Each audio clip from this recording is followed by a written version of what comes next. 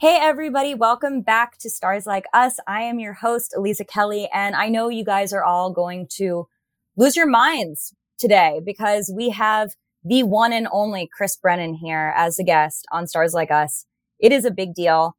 Chris Brennan, for those of you guys who have been living under a rock, is the host of the Astrology Podcast and the author of Hellenistic Astrology, the Study of Fate and Fortune. He is a Scorpio sun, an Aquarius rising, an Aquarius moon, so much fixed energy. My Leo sun feels very soothed and comforted right now. It is so nice to connect with you. Thank you so much for being on the show. I'm so excited to talk to you. Yeah, thanks for having me. I'm excited to be here. So we met once in Colorado in a very different world, even though I think it was probably a year ago, almost to the day. Yeah, we should look that up, as it probably was exactly a year ago in this mythical place that we'll have to explain to our children was like a coffee shop where people could meet in person and interact face to face. Yes, there was once upon a time a thing called coffee shops Right. for all future listeners, and we'll explain what those are in later episodes. But just imagine there were no masks. It was we hugged. We didn't even know each other. We hugged because we met on the internet. I mean, it just different times. It was very strange. It was kind of like how when the Pluto and Leo generation described being hippies and living on a commune and stuff and the free love of the 1970s. I imagine that our children will think that it was kind of like that. It sounded very loose and very open. Yeah, space. and very questionable. Who's benefiting from this? Who is it really for? But on the terms that we met, we talked about Colorado. We talked about astrology conferences. We talked about 2020, actually. And we both were sort of grimacing on what 2020 was going to bring, because astrologers have obviously been concerned about the planetary alignments that are coming up or that are happening right now in 2020 and continuing forward. But we use different practices with astrology. So I really, in this episode, I want to highlight and introduce listeners who don't know about Hellenistic astrology to Hellenistic astrology. And then for those who are familiar with it, I really want to discuss your background in it, what makes it what it is, how it differentiates from some of the other practices, and then how we can, in a thoughtful way, integrate this into this greater astrological universe that we all live in, vis-a-vis the cosmos. So I guess to get started, let me ask your own personal origin story. How did you get started? Sure. So I started studying astrology when I was 14 or 15, and I was still in high school, and I started reading some books on Nostradamus. And it was around the year 1999, 2000. So that was kind of the hip thing to do since the millennium was changing and everyone was wondering what was going on with that. And I, from there, got into the study of natal astrology and discovered that birth charts existed, and it was way more advanced. Astrology was way more advanced than I anticipated, and then just fell in love with it and decided to dedicate myself to studying it from that point forward. So did you ever, I guess the most direct way of asking this is, did you ever pursue another career aside from astrology? No, I was definitely young enough. I didn't have any real career aspirations at that point. And that was the first time that I came across something that I was so deeply fascinated by and passionate about. It was the first time that I felt that I really wanted to pursue something. And then it gave me a reason to want to go to college to pursue a specific area of study. And I ended up going to Kepler College, actually, which was in Seattle for about a decade. It was offering academic degrees sort of related to astrological studies. So that became the reason for wanting to learn how to do scholarship and research into ancient texts and things like that. Wow. So since you were 14, your entire world has been astrology. Yeah. And I started off with modern astrology and psychological astrology for the first 4 years of my studies. And some of my favorite authors were Liz Green and Rob Hand and Noel Till and a few others like that. And then I went to Kepler College, and the first year is entirely history, and you learn about the history from ancient times all the way up until the modern period. And then the second year, they start doing introductions to different basic approaches to different traditions of astrology. And halfway through the second year, there was this course on an introduction to something called Hellenistic astrology, which is like ancient Western astrology. And it was taught at the same time as an introduction to Indian or Vedic astrology. And with my background in modern astrology, I was so into like outer planets and minor aspects and like yods and stuff like that, that I really had no interest in studying older forms of astrology. And I thought it was old and outdated and not useful anymore. And I tried to protest and like get out of that class, but eventually they were just like, tough, like suck it up and take the course. And luckily I did, and I went through with it because quickly within a few weeks, I started loving it and realized there was actually something very valuable about studying the older traditions that was still relevant to us today, much to my surprise. So what did Kepler College look like how many students were there? How was the institution structured?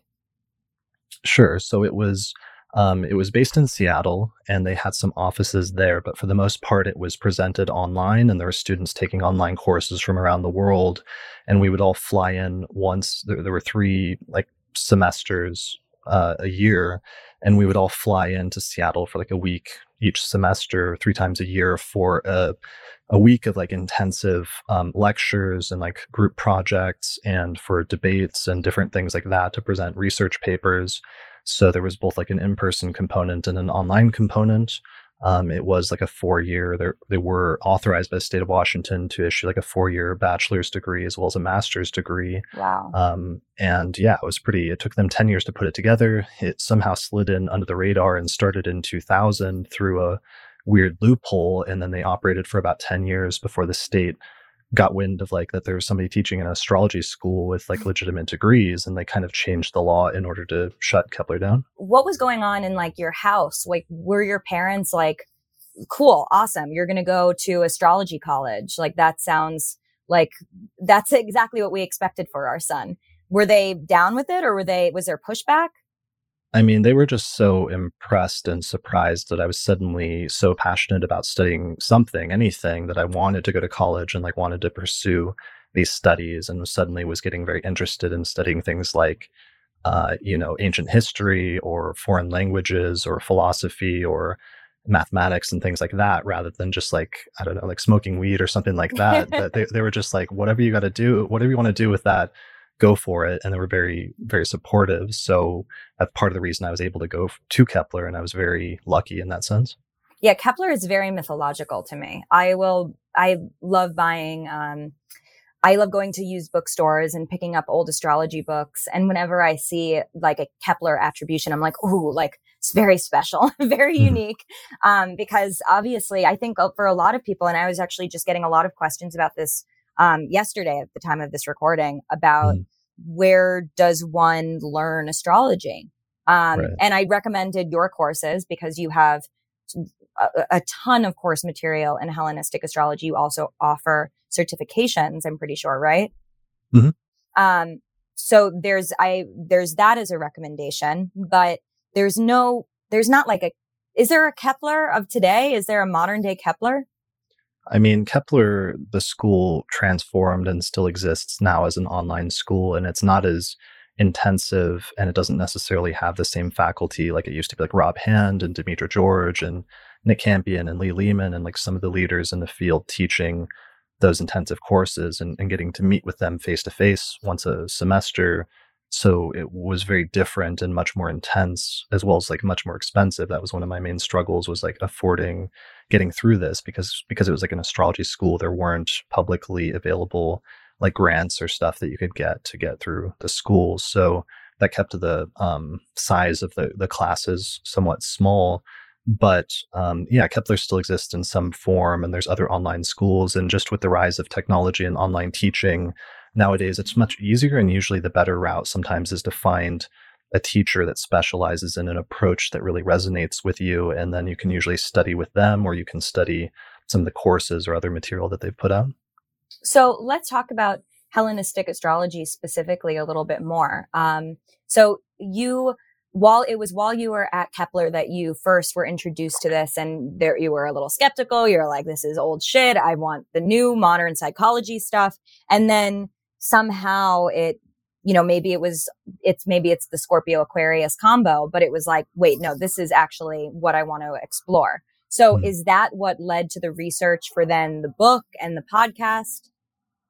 Yeah. So I just, there's sometimes in life when you run into situations where you have a preconception about something, but occasionally if you're forced to like peek beyond your own preconceptions, you realize that there's maybe more to something than you realized, or that your preconceptions were misconceptions, and there was some blind spot that you didn't realize you had. And that was really the instance for me where I thought that without the use of things like outer planets or some of the modern things, that their astrology couldn't be valid or useful, and that whatever astrology was now was like an evolution of the subject. So it had reached its highest form in the 20th century, and we had gotten rid of the old stuff that didn't work anymore. But it turned out that what happened in the history of astrology, the thing that I couldn't account for, is that the transmission of astrology from culture to culture and language to language, every time something was transmitted, something was lost, and you lost little pieces of the system along the way and little techniques.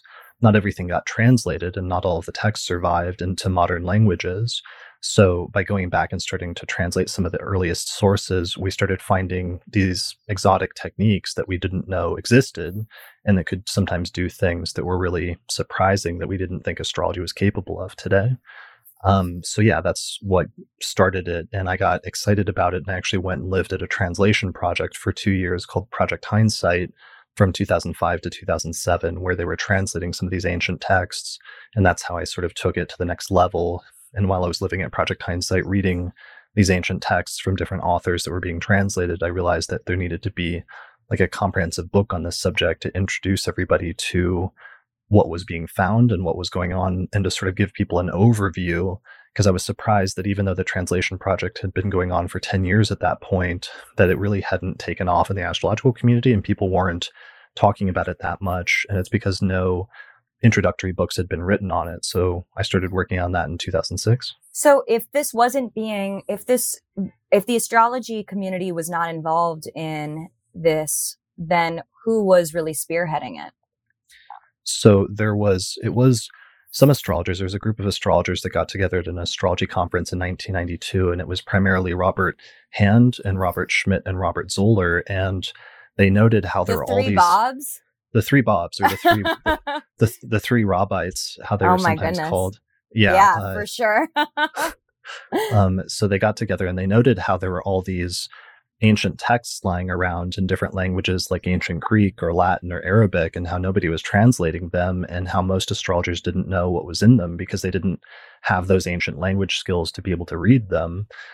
So they decided to put together a community-funded translation project where they would translate these texts and do like quick little preliminary translations, and then self-publish them in little booklets that were like stapled together at the spine, and then they would send those out to subscribers. So they kind of like crowdfunded the translation of a bunch of these texts in the mid 90s, but and they were sitting around for like a decade. But part of the problem is, even once you have the text translated, it's really hard to read them. Like they're not super intuitive, and they're not super good at explaining some of their basic concepts. So it kind of takes some work, and not everybody really had the like mindset to do that. And so that's one of the skills that I had when I got to Project Hindsight, is I had pretty good reading comprehension. It's like one of the few skills that I've always had since I was pretty young. And for some reason, it just comes easier to me to like read a text and sort of understand what the author is trying to convey. And I sort of brought that together when I started writing my book, just wanting to collect together all those sources that we knew about at that point. So where did these manuscripts and these ancient texts, what was the context for them? Who were they being written for? Why were they being created? What was the world in which they came to exist in the first place? Sure. So in like the Roman era, there were different astrologers that were like living in different cities, and they were sometimes there were different levels of like astrologers and different levels of society. So one of our most important sources was Vettius Valens, who lived in Alexandria, Egypt in the 2nd century, and he spoke ancient Greek. And he seems to have had a school for astrologers there in Alexandria, and he talks about, and he dedicates one of his books to one of his students. But he wrote a series of little textbooks for his students, which somehow survived. Wow. And in the ancient world, book publishing was a lot different, where if you wanted to write a book, then you get like a manuscript, which is like a piece of papyrus, and you write on the papyrus. And then if you want to pass that book on, it has to be hand copied by a scribe by hand. And some of those manuscripts, pre-printing press. yeah, like over 1,000 years before the printing press, like that was how it was done. You just copied stuff over by hand.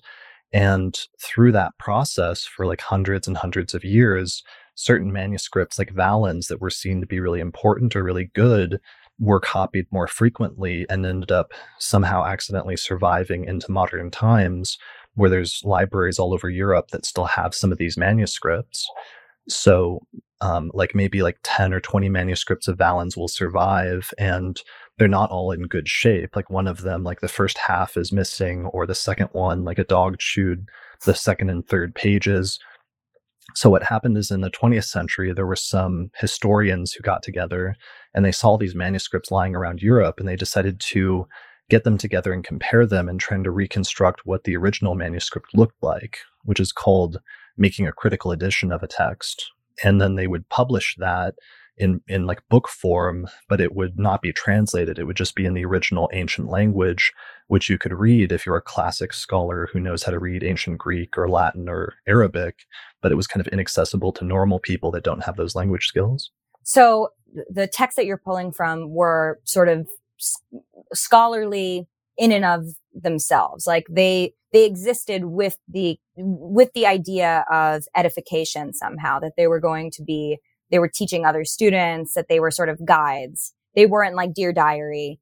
Today I observed this are they also that as well? Are they also personal anecdotes? Yeah, I mean, for the most part, what we have is introductory texts that were written and meant to be published and passed on by different people, like Valens to his students. And sometimes in Valens's text, he'll use chart examples and he'll explain this technique, and he'll introduce a technique and talk about how it works. And he'll say, and here's 10 chart examples showing how it works.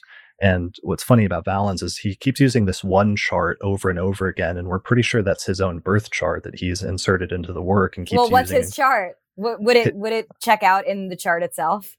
Yeah, well, it's funny sometimes with things like that, when an ancient author's chart or text is rediscovered, sometimes their birth chart becomes active again, even though it's been almost 2,000 years since they died. Yeah, so is he having so actually, we'll come back to him, because obviously there's a lot that's going on now with Hellenistic astrology and the work that you have been doing and the astrological community predating the work that you were doing. But now it seems to have a life of its own, thanks to Twitter. I would say Twitter in particular, even though obviously all of the social media, I think TikTok is really going to start. I mean, we're going to see a lot of Hellenistic astrology, if we aren't already, on TikTok soon to come, because the younger astrologers, the younger aspiring astrologers seem to really be gravitating towards this material in a way that, that was even 10 years ago was not the case from my vantage, it seems. It seems like these astrologers in their early 20s, late teens, early 20s are just they love this particular branch of astrology. So what do you think is going on? Like, what about Hellenistic astrology do you think is so attractive right now, more as, evolutionary astrology was in the 90s? Yeah, I think initially it's just part of it is that it represents something new and something unique and something kind of fresh, which is ironic, since of course what's new and unique right now in this time period is something that's very ancient and something that's very old. So it's kind of counterintuitive, but so much of modern astrology over the past 20 or 30 years has become what was initially like psychological astrology and like Jungian theories and midpoints or minor aspects, and some of those things that were new and innovative techniques in like the 60s or 70s became the mainstream stuff and the stuff that everybody learns as soon as they get into the field, and that everybody's talking about and sort of on the same page or saying the same thing. So you don't necessarily, nothing stands out about it normally. But suddenly in the past decade or so, one of the things that's new is that in astrology is just rediscovering all these ancient techniques that we lost. So things like the concept of sect, which is the difference between day and night charts, which is such an obvious like astronomical distinction. And it's something we all experience on a very personal level on a day-to-day basis. But for some reason, it just wasn't something that made it through the transmission. So that's a concept that was rediscovered and that you can like do something very practical with, but wasn't known about until the past 10 or 20 years. So there's techniques like that. There's techniques like whole sign houses has really taken off in the past 10 years, which I've been excited about, just because it's a form of house division that we didn't know. We literally had forgotten for the past 1,000 years. And then all of a sudden we rediscovered that this was the original system of house division. And it's much different than how we're used to doing houses. So I think that's part of it, is just there are things that are new, even though they're very old. So I get so many queries about the different house calculation systems. Mm-hmm. So what would you say the strengths of whole sign house calculations, WSHR? Right. I would just say that one of the things that I rediscovered about the concept of aspects that's a good analogy between the houses is that in modern times, we have aspects, and it's largely by degree, which is like a square is 90 degrees and opposition is two planets that are 180 degrees. But in ancient astrology, they had both degree-based aspects and they had sign-based aspects. And they saw them both as valid, that an aspect comes into being operational as soon as two planets move into signs that aspect each other. So for example, Taurus and Scorpio are signs that are opposing each other and share the nature of an opposition because the qualities of those signs are contrasting in some ways, with, for example, Scorpio being a water sign ruled by Mars traditionally, and Taurus being an earth sign ruled by Venus, and just the natural polarity between those two. So just like ancient astrologers had sign-based and degree-based aspects, ancient astrologers also had sign-based houses, which is whole sign houses, as well as degree-based houses, which is like Placidus and quadrant house systems. And it's not that you only have to use one or the other, but it's that in some ways you have to figure out how to use both of those reference systems, and they can help you give additional information that you might not have otherwise. Now, for instance, in my chart in Placidus, which is what I use, and I use it, I feel like now I'm a boomer for using Placidus, but it's okay. Right. We're fine. Sure. It's fine. I'm sorry about that, by the way. I apologize to everybody. It's humiliating, but here we are. I love it.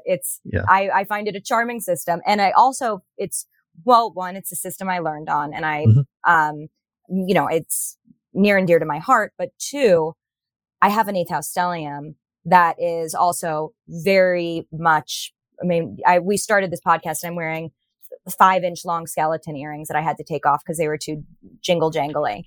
It's a very important part of my identity. Not because I wanted it to be, but because it was forced upon me. Do you share your chart, by the way? I do. Not like all the time, but I have no reservations about sharing my chart. Do you feel like, we could put it up here? Oh my God. If you want, I don't want to put any pressure on you. I'm just offering, because I'm curious as you're talking. I want to see it. Oh my God. This is a real mindfuck for stars like us. Yes. Let's do it. Okay. August 18th. Let me put it in Solar Fire. So August 18th. Happy recent birthday, by the way. Thank you. What year? 89. What time? 5:28 p.m. I feel so exposed. It's okay. So is your ascendant 12 Capricorn? That's right. There we go. So that's it with the outer planets and everything, and using whole sign framework. So normally, go ahead. What you were saying, what planets are in your 8th in Placidus normally? Venus, Mercury, Mars, Sun, and South Node. Oh, wow. So all of that falls in your 8th house, basically in Placidus. Okay, got it. So that's a huge shift. Huge shift. That's really, and then I moved from having a 12th house stellium to a 1st house stellium, which I can handle. I'm fine to get out of the 12th. Positive bonus argument, bonus point, your Jupiter in a day chart, and since the day chart would be your most positive planet, would shift from your 6th house to your 7th house. So I'm just gonna put that out there as a possible selling point that would be more positive maybe for some things. And then my moon goes from my 2nd to my 3rd, which is also like delightful, because a 2nd house Pisces moon in my world opposing my 8th house stellium is, it's a fucked up chart. My fucked up chart is in Placidus. In whole sign, it's much more agreeable, I think. But my fucked up Placidus chart is why I became an astrologer, because I think that it was finally seeing a reflection of the chaos of my life reflected back in a chart. And I was like, oh my God, like something can legitimize these experiences that I'm having. So it's the same with my relocated chart. My relocated chart in Los Angeles, for instance, when I was living there, was delightful. It was like 7th house and, like so playful. There was 5th house shit, but it didn't feel like me. And that is, that's astrologer to astrologer, just like my personal reconciling of how to incorporate these different houses, because it just changes so radically. Yeah, that makes a lot of sense. That is a huge shift for you. And I'm just looking at your Placidus chart right now. And so your Saturn would be in the 12th house, and that's like the ruler of your ascendant. So that's very important versus your first house and moving that whole Capricorn stellium there. I mean, you actually have a really good chart traditionally. You have so many planets exalted or in their own signs. You have like Jupiter exalted in Cancer in the 7th whole sign house in a day chart. You've got Mercury exalted in Virgo in the 9th house. You've got Venus in its own sign in the 10th whole sign house, at least. And then finally, you've got Saturn in Capricorn in the 1st house. And the sun. Oh, I'm like overlooking this and the sun. Don't forget, please. I am a Leo. Right. I'm like somehow overlooking. Well, it's okay because it is conjunct my South Node, so it's easy to overlook. Right. I have found my way to find a lot of joy with Placidus, despite, what's working against me traditionally. But with whole sign, it's like suddenly I have like, Venus in my 10th house, on my 10th house cusp. I have this 9th house. I mean, I don't mind it. I think it's beautiful. If I saw someone else with this chart, I would say how delightful. But I guess the question is, how do you reconcile when the charts change so much? Sure. I mean, sometimes one of the things I found and I struggled with for a year, because when I first heard the idea of whole sign houses before I studied Hellenistic astrology, I heard it like Rob Hand promoting it like a year before I started studying Hellenistic. And I was like, that sounds really dumb, and I'm not interested in giving up my chart at all. And one of the things, so I put it off for like a year, or I was very against it for a year before I saw how the system worked within, how whole sign houses worked within the context of the larger system.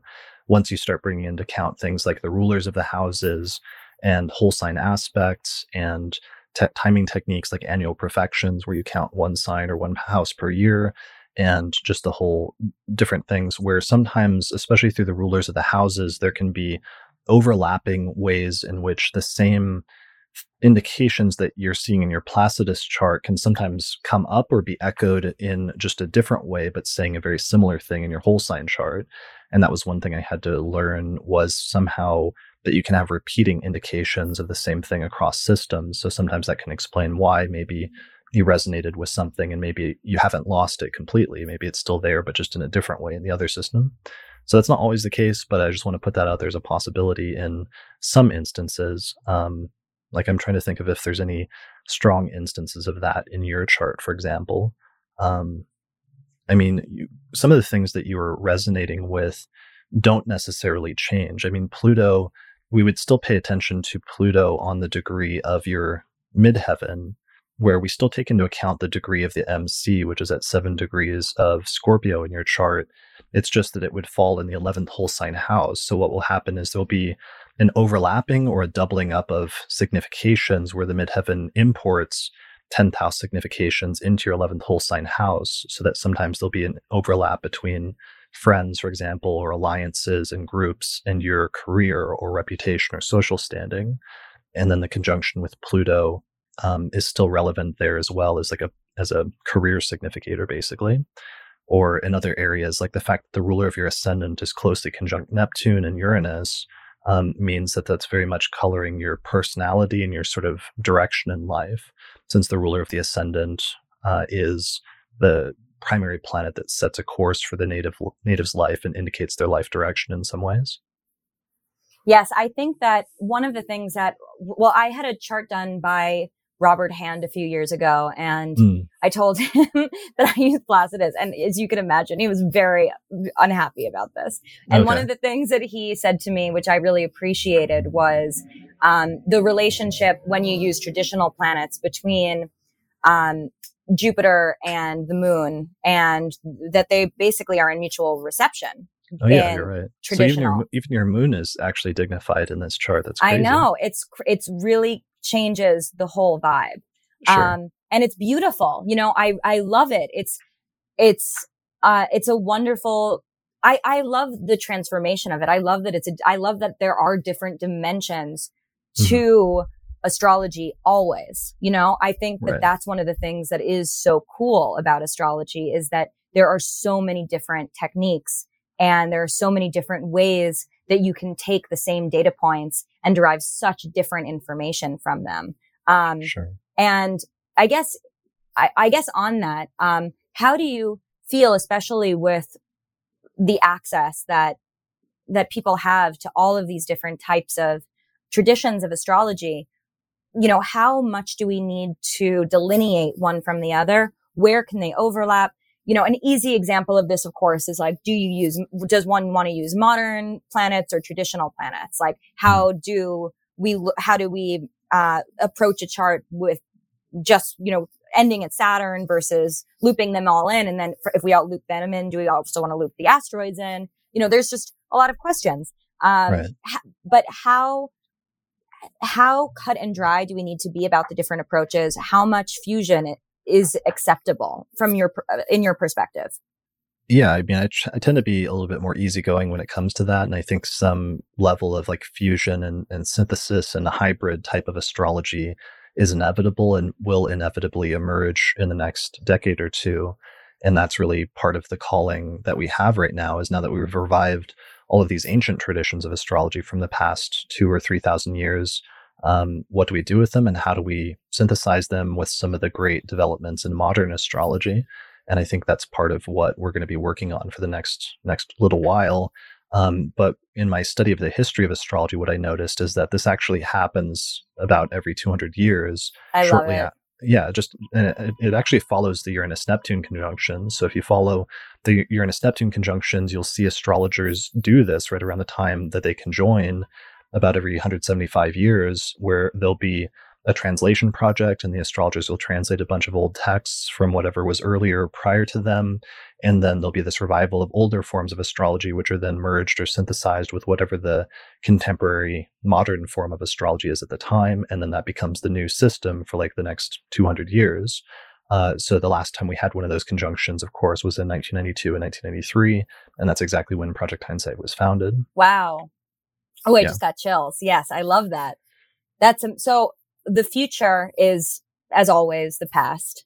And I guess from what I hear you're saying is that it is acceptable, and we should feel comfortable taking this information, taking this sort of these ancient techniques and practices, and applying our modern verbiage to them, our modern day conditions. Obviously, in the past, astrology, I mean, as indicated in your book title, Fate and Fortune, it was very fatalistic.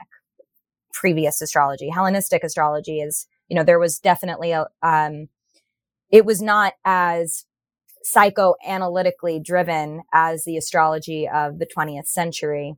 Mm-hmm. So how do we reconcile the relationship between those pieces? Yeah, I mean, that's going to be tricky and I think those are some of the best things about modern astrology that I really appreciate, is its orientation more towards, and it's being mindful of consulting skills and like how to talk to people and the effect or the impact that an astrologer can have when they say things on a person's life, and the great power, but also the great responsibility that comes along with that. And I think those are some of the great innovations in modern astrology that I hope to see integrated into traditional astrology as it becomes more prominent in mainstream astrological practice. So that's part of it. Is I think there's going to be different astrologers that specialize in different approaches, and it's okay if a person does want to specialize in a specific ancient approach, and if they don't want to do modern astrology or whatever. Like everybody's going to draw the line somewhere different and somewhere somewhat arbitrary in terms of the number of factors and the number or type of techniques that they want to integrate into their system.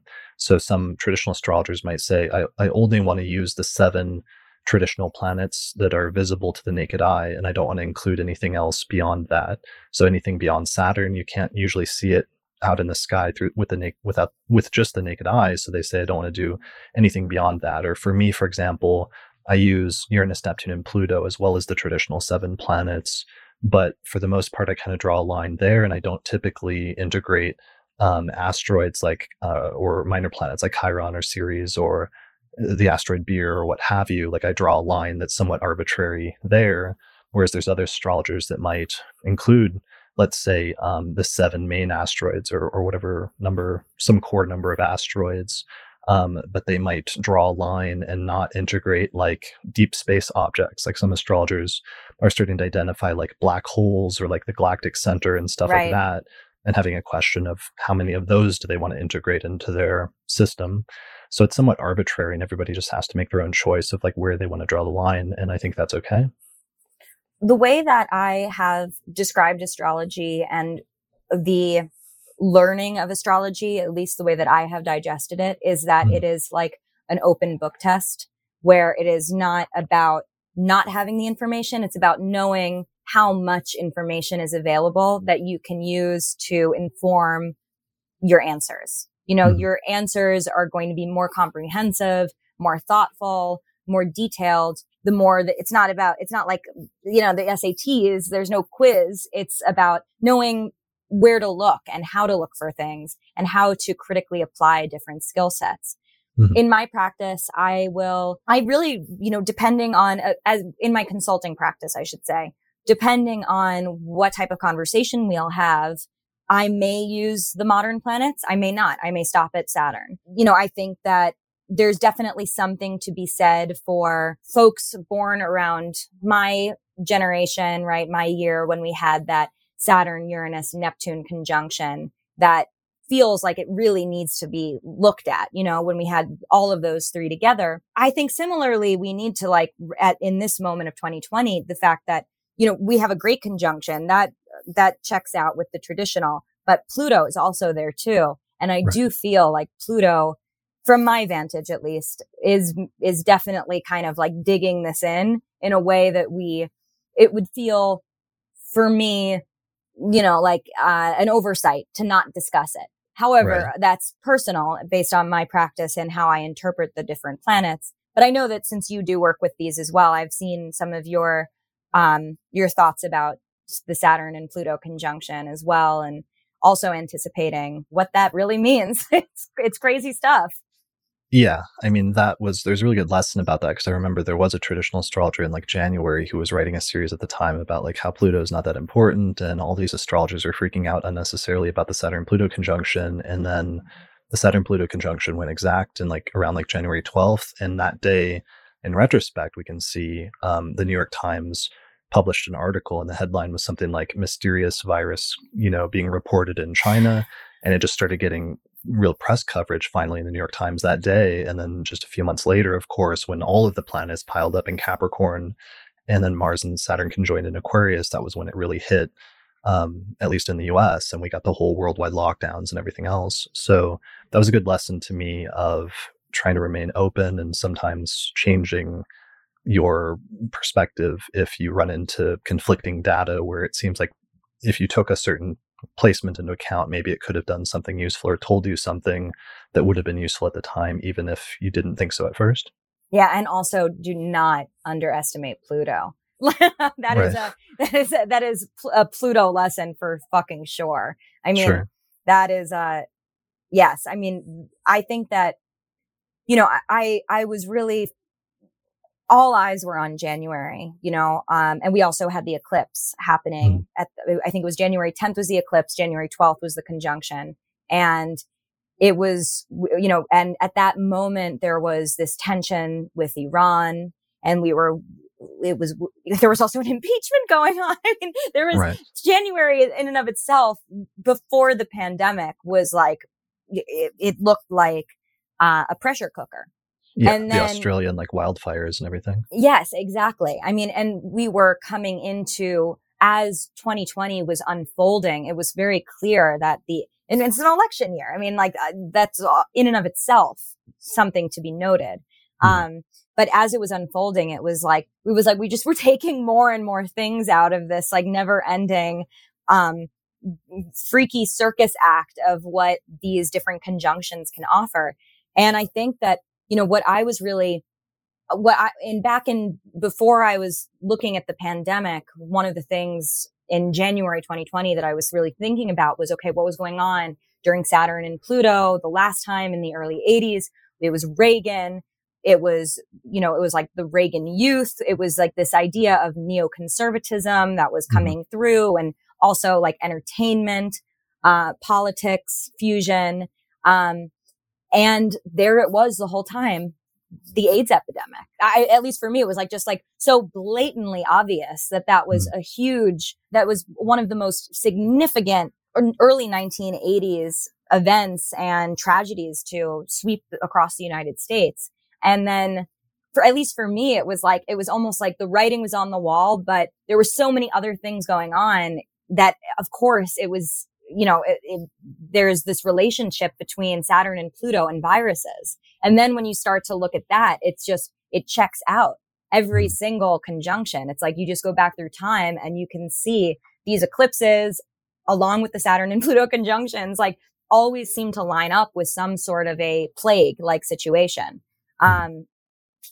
And that is part of the reason I feel like coronavirus denial is so frustrating to me, is because just from an astrological, just based on the astrology, it's like, we have these, Right. Yeah. And there's a French astrologer named André Barbeau that like a decade ago, he predicted that there would be, based on those conjunction outer planet cycles, that there would be a pandemic between I think he said like 2020 and 2021.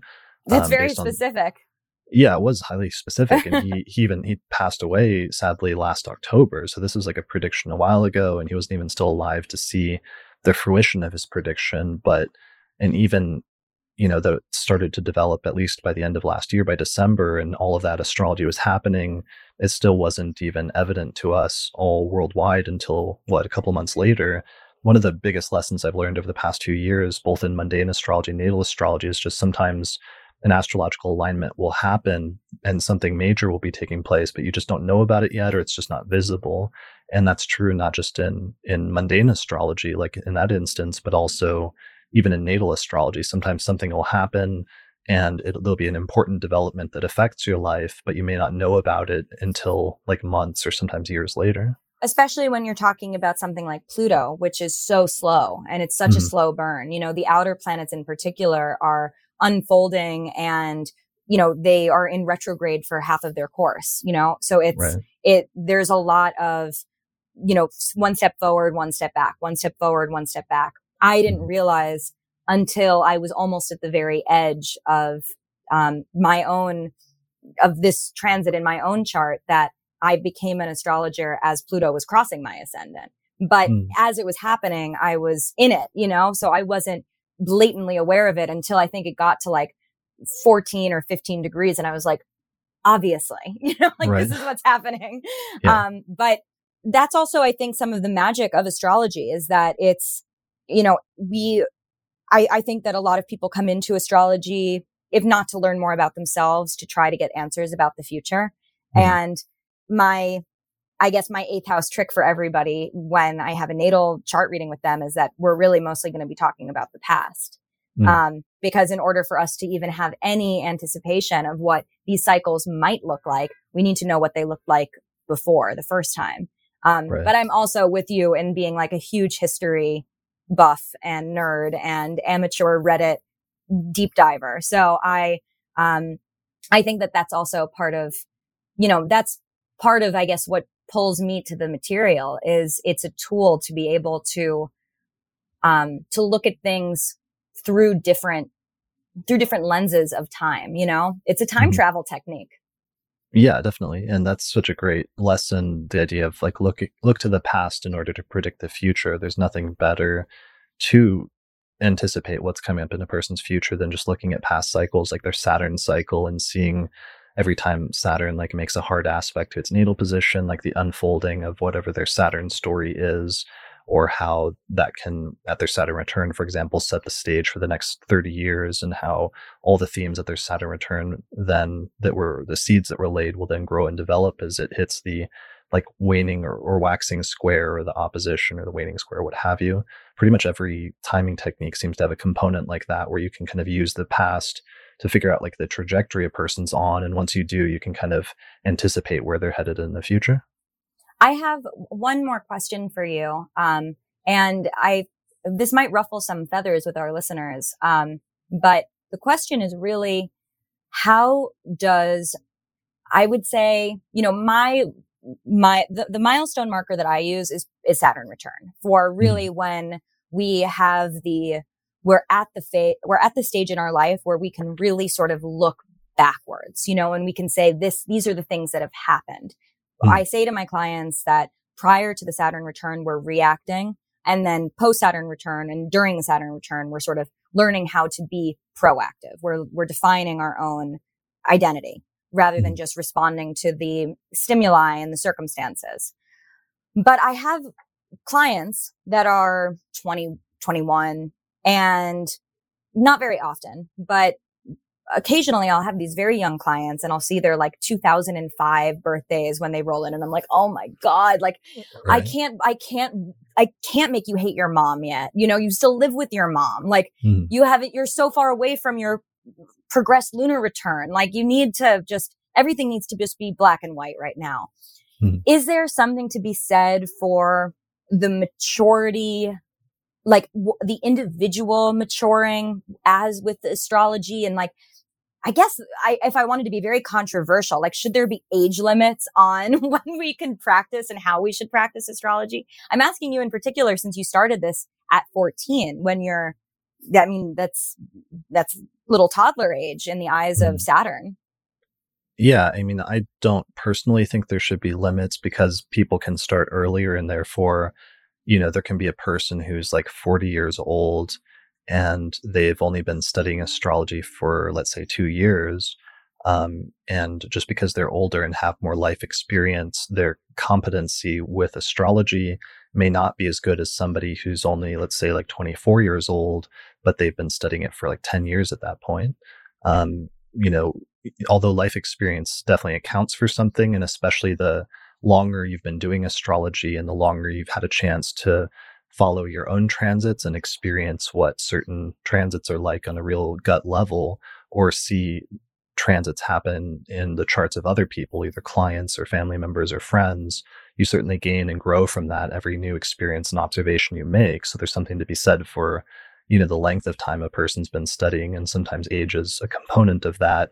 It's not like a necessary requirement per se, just because you never know like who the next Einstein or who the next like Rob Hand is going to be, that maybe got started early but picks it up, let's say, faster. Like occasionally there's people that just have a good aptitude for it. And that idea of like aptitude as well as dedication is something that I always want to make space for, just in case, because sometimes that can overcome or can trump age. Yes, I actually agree. I mean, I think that it would be deeply, deeply fucked up to create some sort of a barrier of entry based on age alone, because as we know, and a Pluto Leo politician is not going to necessarily have the same sort of self-reflection that some of these Pluto Sagittarius, kids on Twitter are already exhibiting. I think that if somebody is a young person who's really interested in this material and is willing to deep dive into it, it's one, probably reflected in their chart. And two, it would be such a disservice to then deny them the experience of honoring and exploring and validating their own reality through this amazing language. So yes, I think that it's, the approach that I have and what I try to practice is just being a very good listener, to try to know what somebody could handle at some point in their life. because a 20-year-old who already knows that their mom is fucked up maybe doesn't need to get to the progressed lunar return in order for us to talk about that, you know? Yeah. And it's tough earlier on. I definitely enjoy, most of the time it's easier, let's say, to read charts of somebody that's later in life who's like 60 or something, and to go back because they already know most of the major themes, and you're not telling them anything that's necessarily new. You're sort of confirming a lot of stuff and a lot of cycles that they've already experienced and internalized on some core level, versus if you're doing a consultation for somebody that's like in their teens or their 20s, a lot of the placements in their chart may not have fully manifested yet. And a lot of the major like timing techniques could still be decades in the future in terms of like reaching the high point of their career, or having things in terms of relationships really mature and develop. So it's harder because you're talking more hypothetically for somebody that's younger. And that's a frustrating thing about astrology sometimes, is you can make a statement about a person's chart or a delineation that can be perfectly accurate, but it just hasn't happened yet. But to the person at that moment in time, if they haven't experienced it, it may just come off as like, well, that's a really flaky thing to say because that's never occurred to me. And then like 20 years down the line, that thing will happen. And then they'll, be able to give you credit as the astrologer, but it's a little too late at that point. Yeah, definitely. There is definitely there is an amazing, there's an amazing sensation that occurs when you have someone who comes through a few years later and they're like, I wasn't ready to hear it then, but you were so right. Whenever those come through, it's like on it. Right. Which is oh, go ahead. Most of the time, unless it was something like not great, in which case you're like, yeah, I'm sorry. I'm sorry about that. Sorry. Yeah. Right. Yeah. I think that, I can talk to you, and I hope to talk to you again for many, many hours and many, many future conversations, hopefully in coffee shops, just like in the past, and digitally too. What are some of the ways that we can connect with you and we can continue to dive into, in a thoughtful way, Hellenistic astrology? Sure. So I do, my main focus at this point is doing my podcast, and I put out 4 episodes a month plus 2 bonus episodes for patrons at theastrologypodcast.com. I have my book, Hellenistic Astrology, The Study of Fate and Fortune, which is a really comprehensive but still sort of introductory text on the subject. And the book is the actually one and only. And only. It's amazing. Yeah. And the book is the core reading text, or one of the core readings texts for my online course on Hellenistic astrology, which is at theastrologyschool.com, where I am able to go into a lot more chart examples, and I have really like long lectures getting into detail in some of the techniques that I could only deal with sort of briefly in the book just due to space limitations. So I think those are the 3 main things. And I'm also active on Twitter as my primary like social media thing at this point. Cool. Awesome. Well, thank you so much, Chris. This has been absolutely delightful, and I can't wait for next time. Yeah, awesome. Thanks for having me on today. I appreciate it, and I look forward to seeing you next time, hopefully at a coffee shop here in Denver. Yes, I can't wait. Okay. All right. Thank you so much.